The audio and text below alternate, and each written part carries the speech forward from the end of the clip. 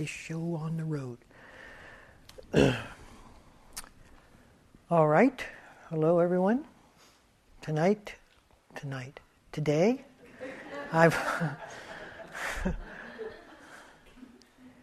the talk I'd like to give today is entitled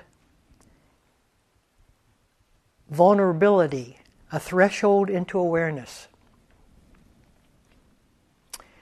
And I try to give little pointers. We both try to give little pointers as to access thin spots in our psyche where there's often an access point into our fundamental essence of being, because it's usually so layered with language and emotions that the density of that prevent those access points. So last time I talked about AWE, as being an access point, but I didn't mention one crucial component of that, and that is when your eyes light upon something awesome or kind of an enraptured beauty, it quiets you. That's its access point. Is it quiets us to its display, to its openness, to its everything, to its availability. So on this side of awe, we have to allow that to quiet us, not to comment upon what we see as awesome. And the second thing, we have to stand at that access point as awe, not with awe. Because if you stand with awe, you're one thought distant from it. Now, I know this is a refining of the knobs, but that's what we've been suggesting in terms of walking meditation, is that we change the prepositions so that we get closer to the essence, to being the essence, not having an experience of the essence. That's one of the real limitations, I think, in some teachings that have you experience awareness. Awareness experiencing awareness. First of all, how many awarenesses are there? And secondly, experiencing awareness keeps you distant, keeps you commenting upon how you're doing. The sense of self is the interloper between that experience and the awareness we're having. It's to close that gap that's essential, not to have the experience of awareness from that gap. That's called mindfulness, really. Whether you're mindful of awareness or mindfulness of your belly or breath really doesn't matter so much. It's closing that distance, and that'll be my talk next time, how to close that distance. But I wanted to give you a heads up, because as I bring vulnerability in as another access point, it gets sticky. Now you're playing with a whole dimension of emotional responses to being vulnerable that all didn't have. Anybody can stand in front of all. But what about being vulnerable? Vulnerability carries an assumption with us of being first fragile, but also exposed, naked. And as individuals, that's the last thing we want to do. It's the kind of annihilation before annihilation, where we expose ourselves or allow other people to see us fully exposed. But in the descendant phase of vulnerability, of awareness, as it comes down into the spiritual heart, it carries that sense of openness. It's really openness. As carried by the awareness, it's openness. As interpreted by me, I'm vulnerable. And so I want to explore vulnerability. Now, I thought about this years ago, and no one told me about it. I didn't read about it. But years later, I heard there was a TED Talk on vulnerability that I did not copy, that talked about, so I tuned it in, and it was really good. So if you have a chance to listen to the TED Talk on vulnerability, it's an academic talk, but it really gives you some pointers that are very good pointers towards it. And I hope by the end of this talk you see the importance of that as an ongoing component of our lives to address and to expose and to examine and to keep widening that hole, that gap. Because vulnerability, okay, let me start with an example that many of you have heard, but it's the obvious example that we can all relate to, and that was on 9/11, Ellen was upstairs, I was downstairs watching the television, and Seattle time was like 8 o'clock in the morning or something, and of course all the channels were tuned to the planes crashing into the towers, and so I missed the first plane that crashed in, but I saw the second plane in real time crash into the tower, and the first thing from me was this enormous feeling of compassion and caring for the people's lives that I was watching being right in front of me, and the thumping of people jumping out of the building, landing on roofs, and all of that terror. And I stayed with that for a while, but then I closed down. It was an unconscious closing. And what came then was anger. And I thought, okay, we got to find out the people who did this. And so I got amazed because I saw the whole gap fill in a split second, and I wasn't even conscious that it occurred.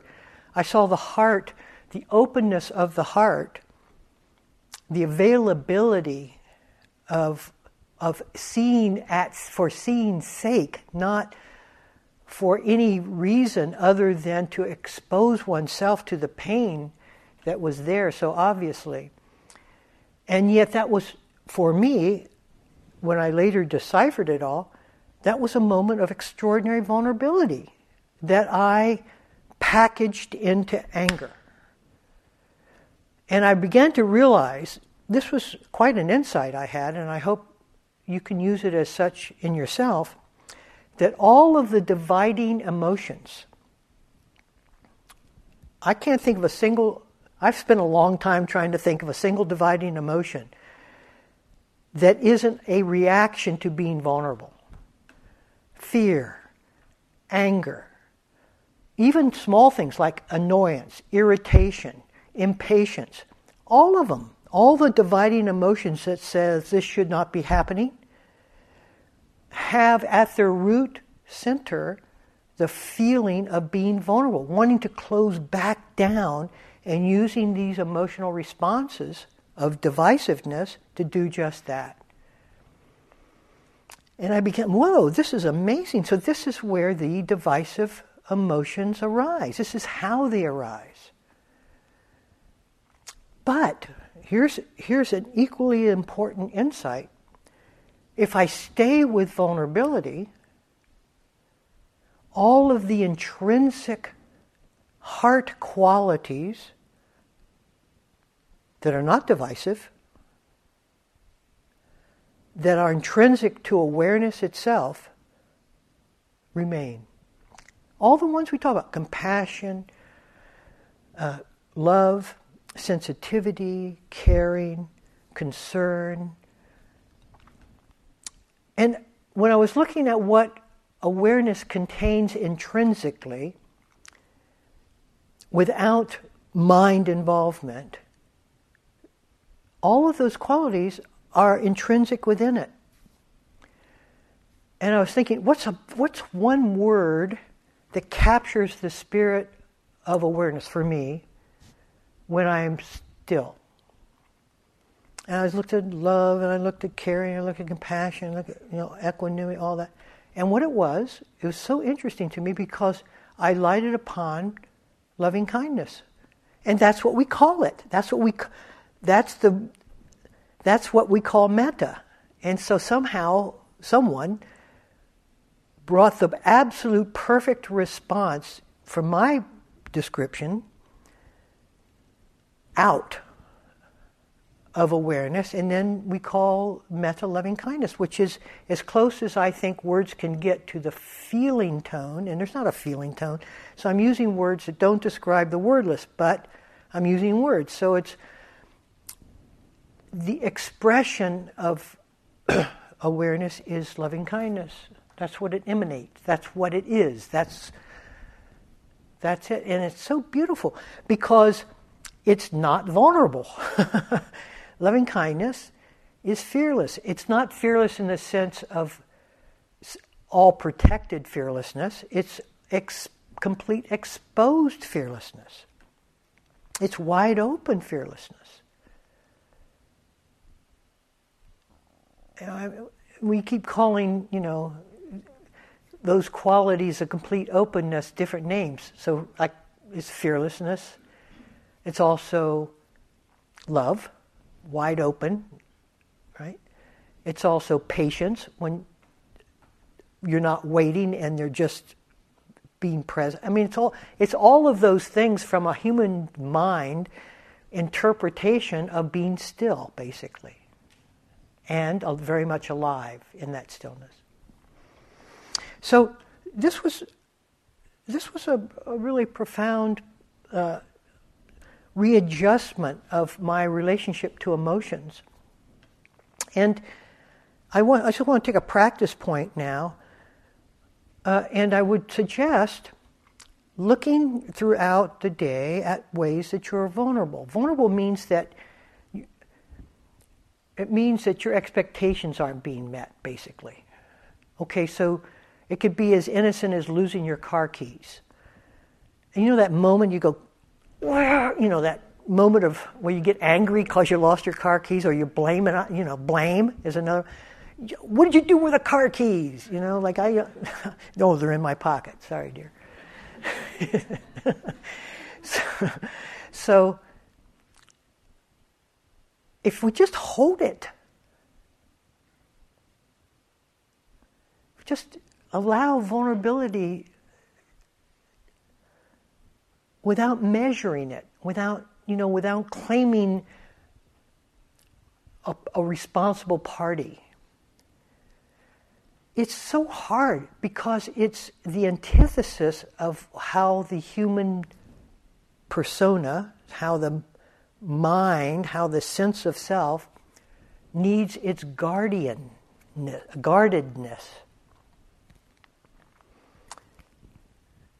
I mean, that says it all. To be a human individual separate from, you need to be guarded from the space between you and the next. Between you and your emotions. Between you and what the mind is saying.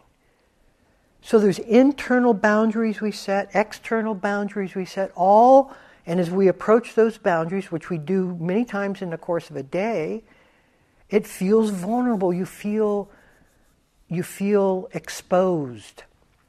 And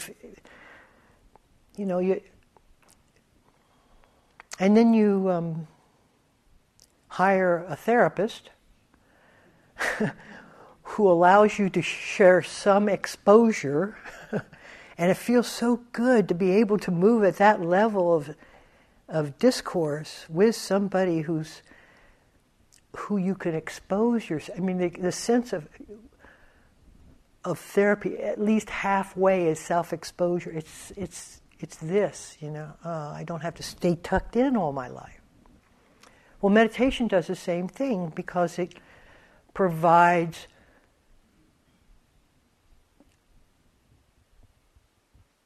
a different perception of our mind and bodily experiences. We don't have to stay protected. We don't have to protect ourselves. And it's only through being unprotected that we can be authentic. But the master way that we maintain our sense of individuality and selfhood is through control. Control is a response to fear. Fear is a response to being vulnerable. And so the need to control everything, sometimes that is far beyond just our need to emotionally stay guarded, which is a kind of control, but it has its external, it starts seeping out externally so that we try to control others around us, we try to control every aspect of our lives to try to maintain and keep ourselves invulnerable. And I would suggest that that's a waste of time. It's moving in the completely opposite direction. We are self-thickening instead of self-exposing.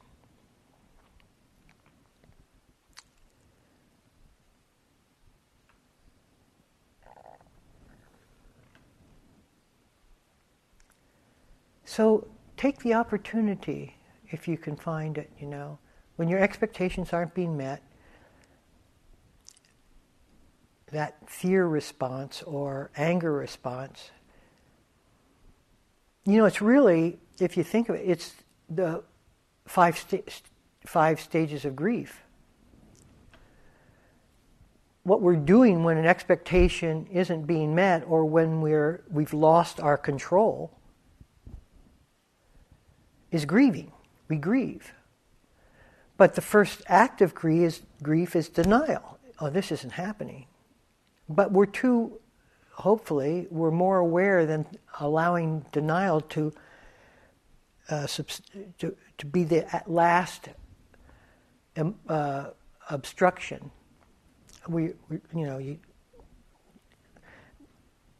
Being conscious kind of prohibits denial.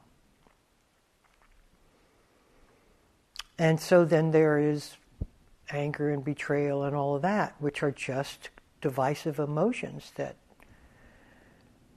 lead further and further astray. But it's interesting. Grief itself is actually a very tender and sensitive emotion. Grief itself is loving kindness that has the aura of loss. But the loss somehow permits the loving kindness. And what happens is that we block access to the genuine loving kindness of awareness through the memory, through placing the memory of that which we lost onto the grief, and that brings us back into personhood. But it's a beautiful way of accessing awareness. So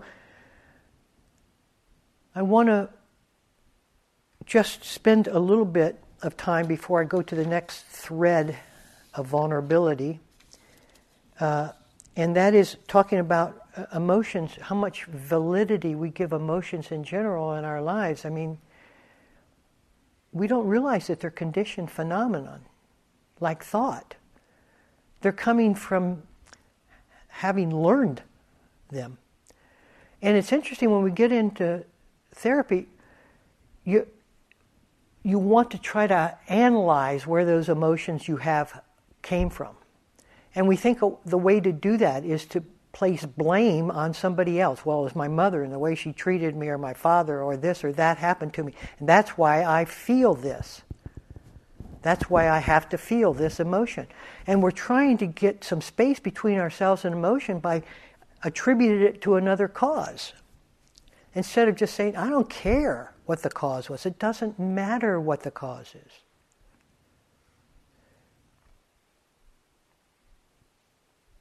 Let me feel it fully as a conditioned phenomenon. The best I think that kind of therapeutic analysis will do is show you that you're not to blame for it. And we carry so much guilt and self-doubt in us. We blame ourselves for every emotion we have. And we try to deflect the pain of that onto somebody else and blame them. But it's in us. We're the ones that have conditioned this phenomena in us. We're responsible for the emotions we're having. But to be able to see them as a conditioned phenomena is extremely important, because you carry them as symptoms of yourself otherwise. But to know what is conditioned can be unconditioned. To know what is conditioned can be extinguished. Is extraordinary, is very important to being able to find our way out of this. Because we have to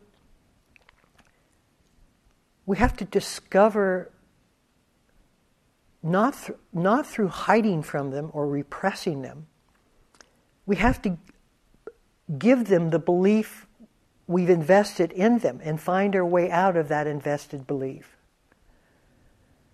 And to do that, the first thing is to fully take them on as one's own responsibility. And to stop the blaming, stop the analysis. It doesn't matter where it came from. This is what's left. This is the residue that I have to deal with. Now I want to move that into what I call, what do I call it?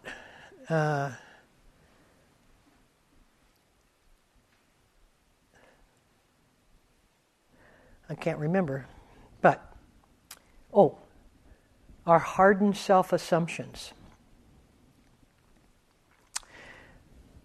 After all of our youth, when we had no sense of, we were totally vulnerable to everybody's input, which is why we fear being vulnerable, is that look what happened when I was young and I had no way to decipher the truth of what was being said to me, or just taking it on as a truth in myself. Because there was no screen for that, we took on everything, and much of it was self-negating, self-doubt, So each of us carry, especially in this West, and I have yet to meet there are few individuals among us that don't carry the residue of that early training in ourselves. And there's a deep personal self-assumption that's based in us, where we took on that self-assumption to kind of protect us from any more vulnerable exposure. This is who I am. Now I can get on with my life because I know who I am. And most of those self-assumptions, if not all, have a negative connotation. There's something missing in me, something's lacking in me, I'm unworthy, I can't, I'm helpless.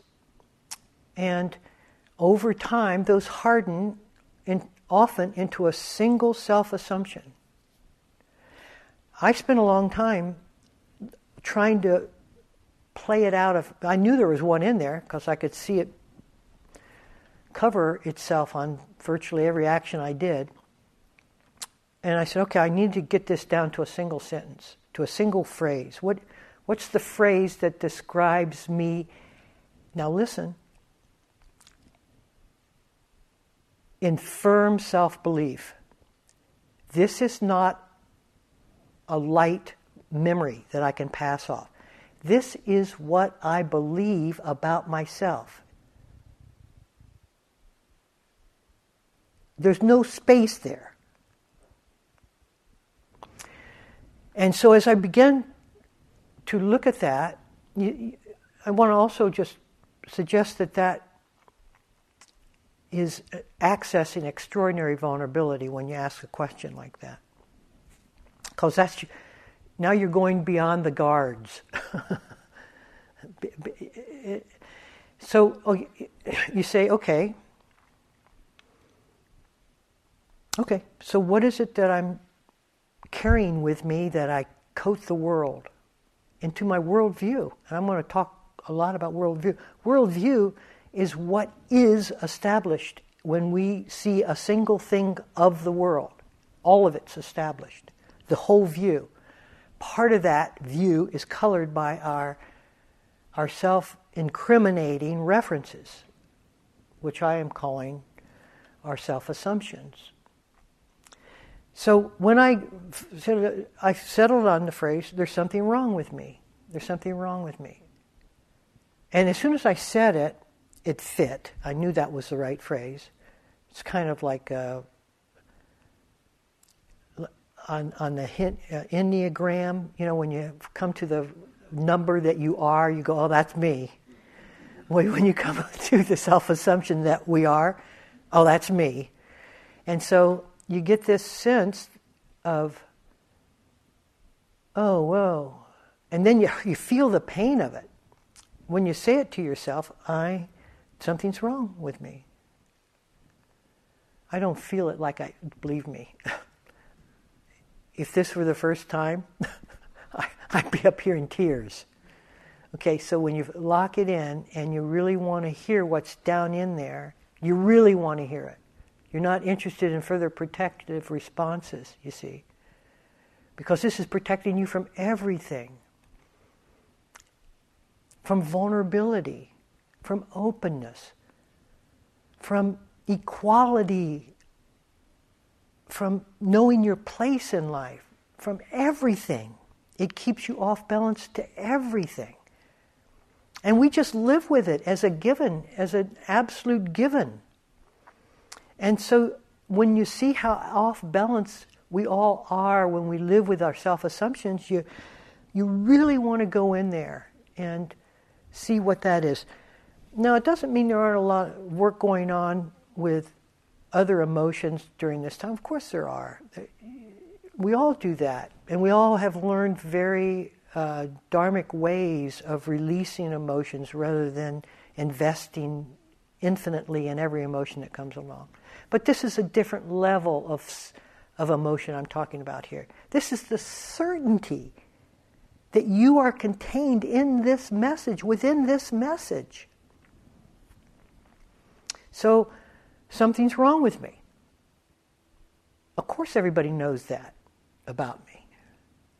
So, what's going to be my tactic here? Well, I made a list out for you because I want it to be helpful. And first of all, you have to do it in your own time. You can't force yourself upon this. And some of you will decide to die first before you do this. Yeah?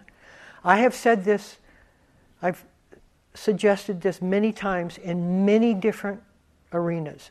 I don't know if there's been very many people, maybe 2 or 3, that have actually picked this up and gone with it. I don't know the numbers. But when you hear my view of the numbers, you see how hard this could be. So, the first thing, narrow it down to a certain phrase. Something's wrong with me. Let me also say that if you're willing to go here, you have all of the courage necessary to take this all the way through. This is the stumbling block. This is the major stumbling block. By far, the hardest Dharma point I ever traveled. So, okay, the first thing is these steps thin it out, make it a little easier. So pay attention if you're interested. If you're not interested, but we're talking that level of Dharma this month. We're not talking about how to deal with sad. I'm sad. Okay, you got that down in your first course or your first lessons of meditation. I'm annoyed. Okay, fine. I can deal with that. Just hold it. Just be present. But this is magnitudes different. Okay, so the first thing is to narrow your self-assumptions down to something very accessible. Something wrong with me. Then you say, okay, I've got it. That's great, good. Now watch the spin-offs of that assumption. Now you're taking notes, you see. You're a cultural anthropologist to yourself. Cultural anthropologist, you're on an unknown culture and you're taking notes about the culture. Not to disrupt the culture, just so that you can get it into you, so you can see its landscape. Okay, so one of them is self-doubt. Laced with everything I do is a doubt because there's something wrong with me. I'm not up to it. So they must know better than I. And you just keep looking at how many children you have birthed from this central main point of there's something wrong with you, or whatever yours is.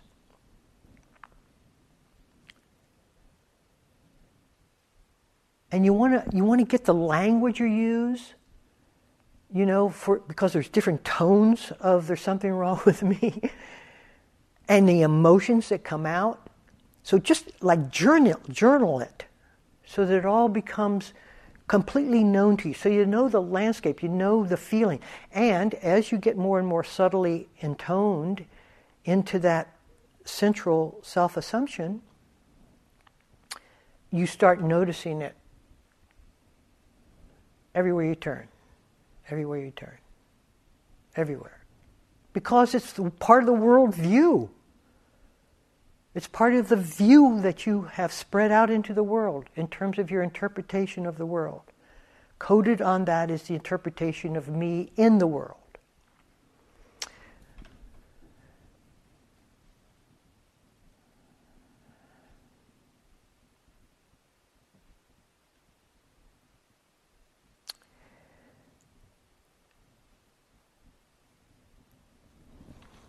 Now, it's also helpful to sense its history. I mean, we don't have to go too far down. I mean, you begin to see what were the inputs that led to this assumption. You knew how you were treated as a child, and you knew, the lack of real support you might have had. All of that. So all of that is part of the ingestion of a young child to form this assumption. And but the reason that's important is that you now know it to be a conditioned phenomenon. You weren't born that way. You didn't come out of the world saying there's something wrong with me. You learned that, okay? If it were not for the unconditioned, there would be no end to conditions. So the way out of this has to be through awareness, pure awareness. So how does that look in terms of a method? Those two words are actually in conflict because there's no methods that aren't conditioned. So you have to be very careful here. And this is where most people, if not all people, fail. Okay. You have to go stir the pot. All right? So you say, there's something wrong with me. Or you can wait until it comes up in the multiple ways it comes up. And then you just arrest. And then you just go right down into that feeling. There's something wrong with me. You encourage. Now listen, because this is where you can blow it. Because you can make it into a conditioned response, or you can make it into an unconditioned response. And there's only one way out of this mess, and that's not through more conditioning. You can't change the subject. You can change the subject. You can placate it, smooth it over, find all the reasons you're not like that, and you will still feel that way. Because it's the root assumption. It's what I believe about myself, and you can't change it. You can alter it a little bit, but you can't uproot it. The uprooting comes from the way that we approach it. Okay, so you've got to stop in stillness. And you've got to talk it up. Some people, I have heard, can just write it. So whatever comes up when that is activated, there's something wrong with me, just start writing it down. I'm terrible. I remember doing this. I can't do that. And because the memories are so treacherous in us, we have locked them into the cells of our body. And when they're accessed, the memories also arise. This is not cutting off the memories so that I can just have just the feeling tone. Let me just deal with the feeling tone. You've got to deal with the whole message, which is the history of it. But the history of it comes out, and you're convinced that the history of it is true because that's a self-assumption. That's who I think I am. And we add another layer of criticism to, oh, there I go again. I'm always feeling that. I know this is, oh, there we go. That convinces me it's true. Down it goes, thicker and more enticed and more energetic than it ever was. That ain't the way. It's got to have a full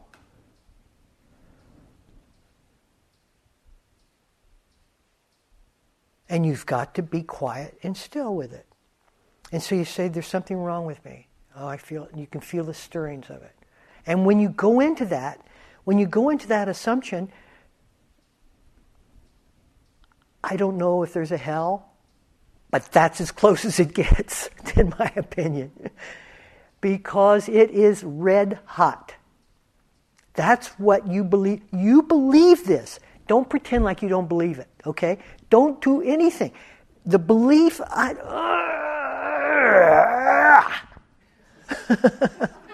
red hot poker. Are people following all this? Okay.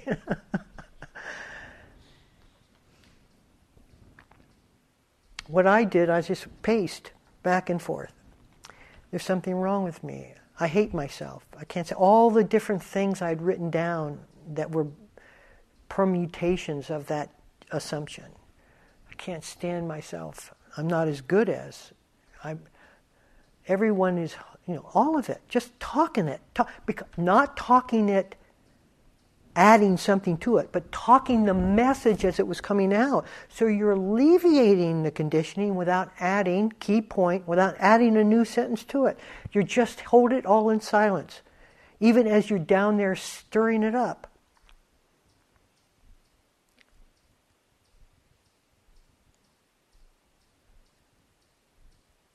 Now listen carefully. It was inducted into you in time. And it will come out of you in time. That's what we're doing. And it doesn't take very long. Not if you're serious. You come to stillness. After a session, I would sit down and I would say, if there's any more, come up. And then I'd shut up and see if there's anything else left for it to come up. And then I would go off and have my day. And then it would be stirred up again. And really, in very short, like months, not years. Not years. It would...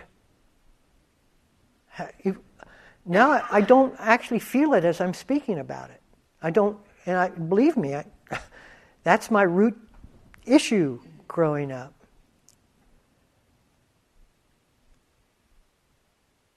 There was a moment yesterday, though, just to be honest with you, there's a moment yesterday when Narayan was speaking, or we were kind of playing up here, and she was saying something, I was making gestures, and then I said to myself, come on, Rodney, grow up. You're a teacher, for God's sake. Quit.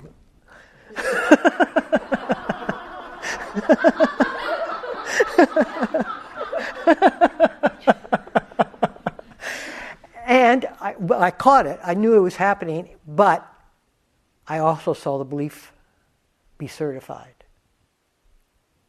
I saw it.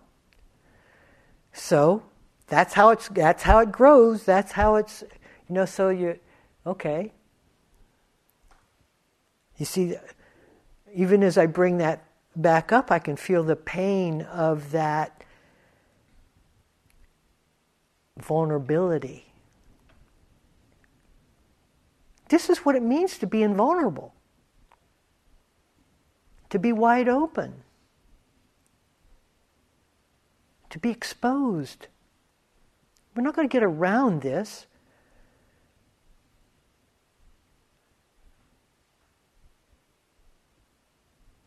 And thank God it happens. For most people, if it happens, it would have to happen well into their establishment of stillness, of quiet. Because that's the only unconditioned way in which this stuff will come out and not be reformed. Not with our nudging it one way or trying to pretend it's a different voice or trying to add something to it. All of that is useless when you're talking about this. This comes up and out and through stillness.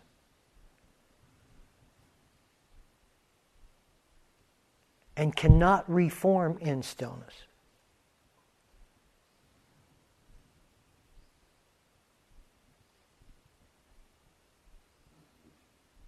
And in stillness, there is complete vulnerability. Thank you.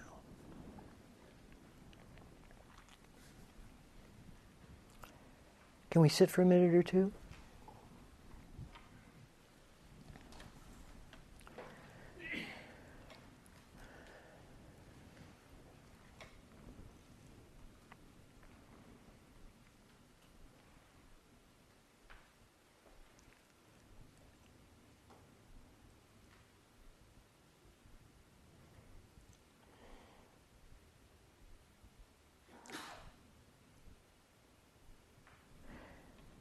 I read somewhere